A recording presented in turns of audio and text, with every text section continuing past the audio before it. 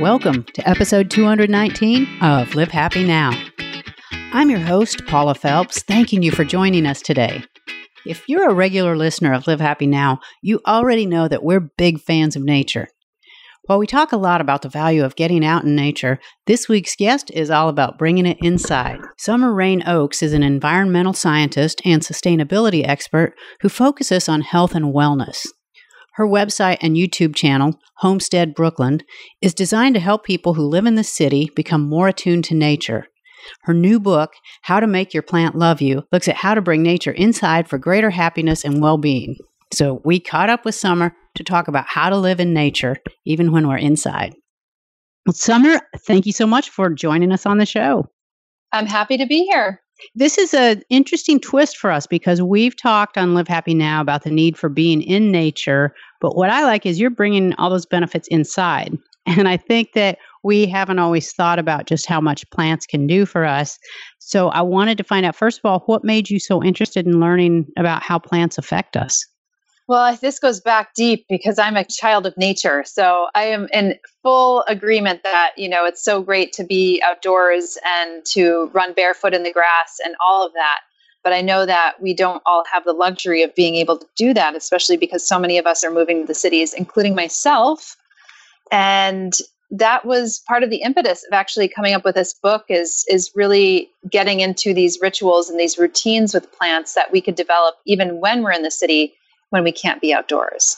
And you really live in the city. You want to talk about where you live? I live in Brooklyn. I live in Brooklyn, New York.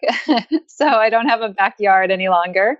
I just got a fire escape, so it's kind of served as my balcony. But yeah, I've learned to appreciate nature in maybe a little even bit more subtle ways than I had in the country as well. And a lot of times people would think because I live in the city, I can maybe put an air fern on my windowsill. They think I'm just not able to do this, but you really prove that theory wrong.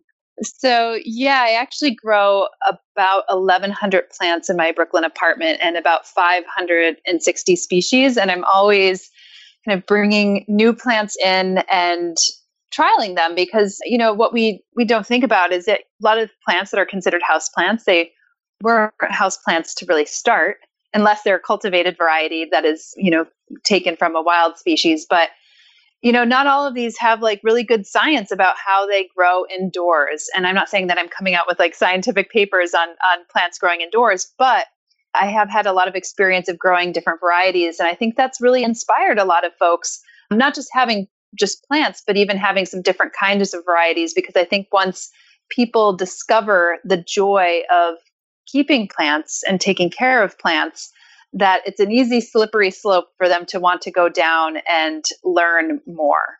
Yeah, absolutely. And obviously houseplants are nothing new, but you really do talk about how our relationship with them is changing. I think, more of us are moving to cities, which means that it's harder for us to have this kind of deeper connection. We're not necessarily always waking up in the morning, smelling a fresh cut lawn, going out into the trail in the backwoods. And we're having less and less interactions with nature. So in many ways, and with this book, with How to Make a Plant Love You, it's about rekindling some of those routines, developing your observational prowess, coming up with rituals that you have with plants that can allow you to create a little bit more of those deep emotional connections. Because it's my hope that if we could actually start stimulating those connections on an indoor level with our plants, then we will naturally become more curious to see what is growing outside our doors and maybe even stimulate us to go outside and, have some more of those deeper connections with nature. Maybe there'll be a little bit more like one-off connections or special connections, things that we don't get a chance to do every day, but at least we're inspired to actually go and do that. And when you talk about an emotional connection with our plants, I think that's something a lot of people have never considered, that, they think a plant is a plant and that's kind of where it ends. Right. And it's really giving us the permission to say, okay, well, this is a living thing. It's not just a decor object. And How to Make a Plant Love You is a bit more like a spiritual and a philosophical guide or a relationship guide to living with plants.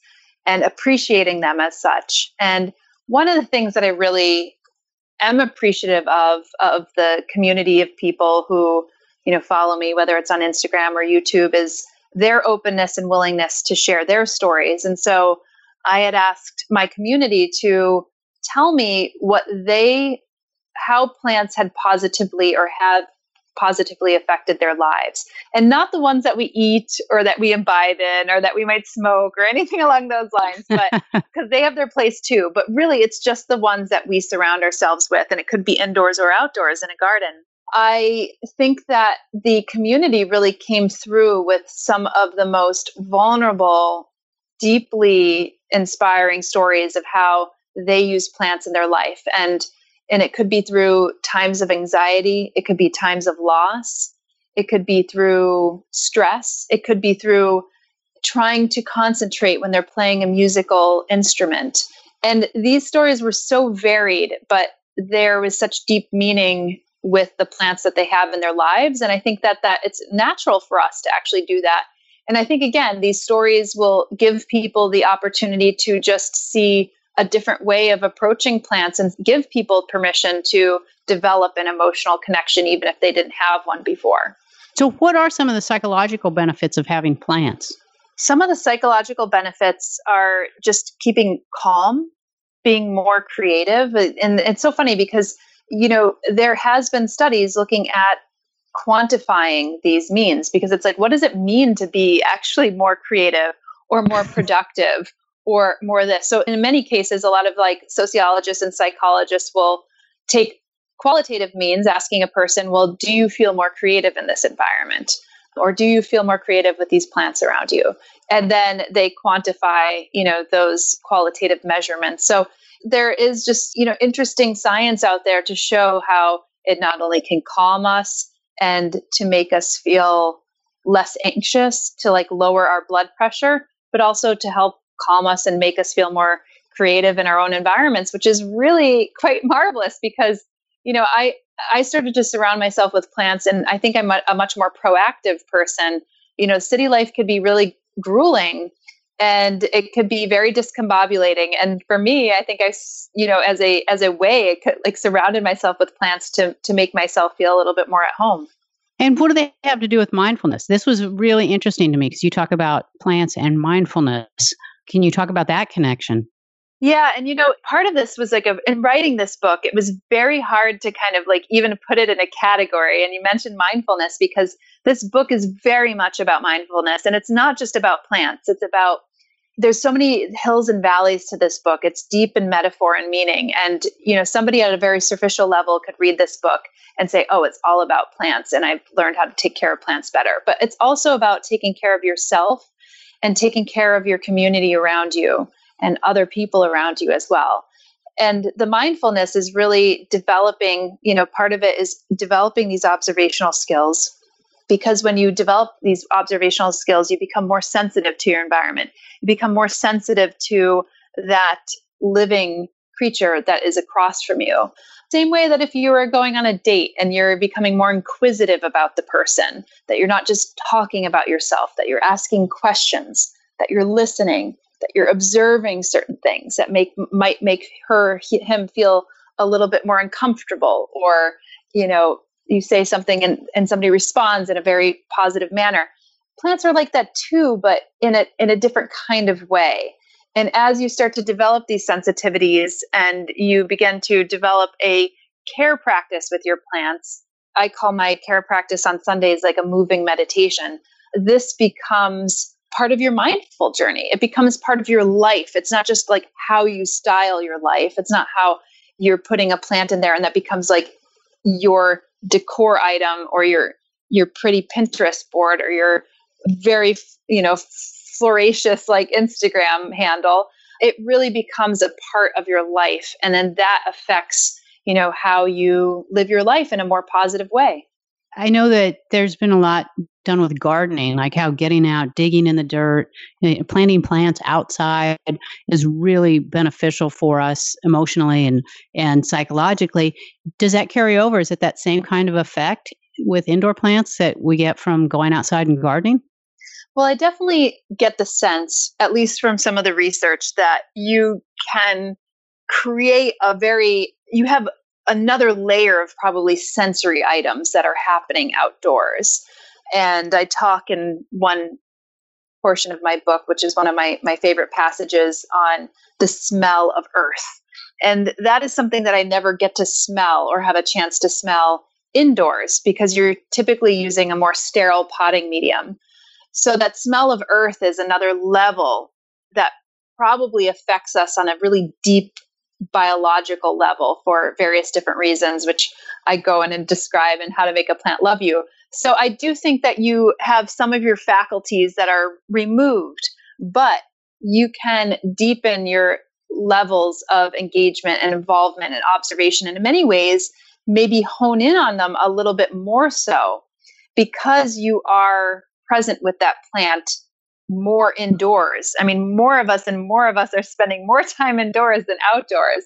So we might actually acknowledge and notice those plants in our lives a little bit more than if we did outside, where we might have this kind of blur of green, if you will. So I do think that it could work both ways, but it's again about, creating some of these active observations, these moving meditations that you could develop through the process of caring for a plant.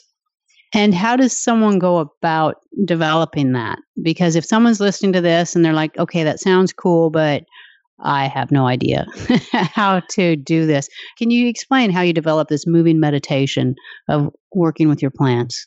I do talk about this more in depth in the book, but just to start with like an active observation, if I shared with somebody to observe this plant, somebody might say, well, that's green. But what color, what kind of green is it? You almost like have to develop a new type of language again. And, and I describe it in the way as a naturalist who goes out in the forest, you don't have name tags or plant tags out there. You have to actually observe and you begin to say, well, that's interesting. Well, why is this leaf speckled in this way? And where is it growing? Is this in like a slightly marshy area? Oh, it has like a rubbery texture. That's interesting. So you start to begin to use language in a different way in order to be able to look at this plant and start to make stories with yourself as to why it might actually be the way that it is. How did it end up there? Why is it under that tree and not under the one, 10 feet over to the other side? And even if you're wrong about those stories, even if your hypotheses are wrong, you are actually, creating these little synapses to begin to intuit a plant's needs. And that's part of what I mean about developing an active observation. Mindful meditation, in many ways, or a moving meditation, is that you're kind of like tuning in to your plants while you're moving around the house, whether it's clipping their leaves, watering them. Some people are great meditators. They could sit, they could, kind of clear out their mind. And I am not one of those people. I do meditate from time to time, but I find that I am the calmest and the most cool-headed while I'm actually doing something. And that something is typically is something that actually calms me. And for me, it's caring for my plants. So yeah, that is, I think those are, there's no blueprint. I mean, somebody else is going to find a different way and different methods that work for him or her. The best that I could do is kind of share, how I experience it, and maybe it will manifest in someone else's life in a different kind of way. Sure. That makes perfect sense. And you also do talk about the physical benefits that we get from taking care of our plants. And again, we think, well, we're taking care of the plants. We don't really think that there are some physical rewards in it for us. Can you touch on what it is that we get from taking care of our plants? Yeah, well, this goes back to some of the psychological benefits as well. Calms us. The physical benefits is that it lowers blood pressure. I mean, as long as we're like, some people have shared with me that when they repot, it's a strenuous activity. So maybe their blood pressure is not lowered there, but in general, like it lowering your blood pressure, calming your nerves. I mean, that whole mind, body, spirit is all connected anyway. So if you're calm, then chances are your blood pressure is going to be lower as well. So if you have calmness of spirit, calmness of mind, then it will probably manifest in a positive manner in your physical form too. So, these are just, people, there's been so many incredible studies of people in hospitals. Hospital settings are quite studied a lot, just having a view of nature or even a poster with a nature view on it will help people heal faster. And these things are what we already know, but it doesn't necessarily, all that peer-reviewed science stuff doesn't actually get into our homes. But we could begin to deduce the fact that like having green in our homes, especially because we're spending so much time there or in our offices, is going to make a huge difference. Yeah, and as we see less green outside, it becomes increasingly more important to surround ourselves with it inside. Yeah, absolutely. But there's other ancillary benefits that, I don't even get into or discuss as much in How to Make a Plant Love You. But you can intuit through some of the quotes that people share of the community that have shared their stories. In one way, I could think of the young lady who suffers a little bit more from anxiety and depression. And the only time that she would open up the window, she knew her plants needed light, but she needed light too. And so she would get up out of bed and open up the shades because she wanted her plants to thrive. And in the process of having her plants thrive, she was thriving too. And I just really love that story. It's because we need light as well. We need our daily dose of vitamin D, our 15 minutes of vitamin D. And if we are giving great conditions for our plants, we're probably giving ourselves great conditions too. So these are reminders. These two elements are distinctly connected. And I think that is just really lovely. And really that's what How to Make a Plant Love You is all about. Oh, that's terrific. And so there are people who are just naturally, like they can look at a plant and it thrives and flourishes and they bring them home. But there are people who are just lousy with it. And I was in a garden store this weekend and I overheard a conversation with two women, and you would have thought that the one was trying to convince the other to bring home a child because she was like, no, it's going to die. I don't know how to take care of it. I can't feed it. It was comical. And especially so knowing that I had this podcast recording coming up. So if you had been eavesdropping like I was, what do you say to someone who's just like, plants are too much. I can't take care of them. Well, I would say that there is some type of plant for somebody at some point in their life. And that woman may have been at a point in her life that she said, I can't take care of this. And that is fine too, because I do think that you have to be self-aware of your own capabilities. You shouldn't be it shouldn't be in a place where she's talking herself out of it because she doesn't, feel like she has a skill set and will never have the skill set. But if she feels like at this point in her life, maybe she's traveling all the time and it would be very difficult for her to have a plant in this case. And then it would feel like a little bit more like a child. However, there are wonderful plants that really thrive under benign neglect and a range of conditions and a range of light. And I would probably, if I was eavesdropping, ask her the type of plant that she was considering, because there are some high maintenance varieties out there and you need to be diligent and on it in order for them to actually thrive, let alone survive. So where should people start if they're listening to this and they're like, all right, I need to get some of that good plant juju going in my house and start feeling better? What's a good starting place for people to learn more? Well, I think that if they have a really good garden center and they could feel confident in their garden center, then starting with a person in real life is always great. I also have done a playlist on my Plant One On Me channel on YouTube that is Houseplant 101 Back to Basics. And it really takes you through the step-by-step of the things that you need to know even before you get into a plant shop that is going to be very helpful for that person on the other side to help direct you to the proper plant. And then once you get that plant in your house, there's certain things that you actually need to know. So much more tactical information. I think How to Make a Plant Love You is a bit more of a philosophical and spiritual guide, as I mentioned, and a way to think about plants in a new way so that it makes you a better and more proficient at caring for plants, yourself, and your community. But if you want more tactical information, I would give you, those links for sure.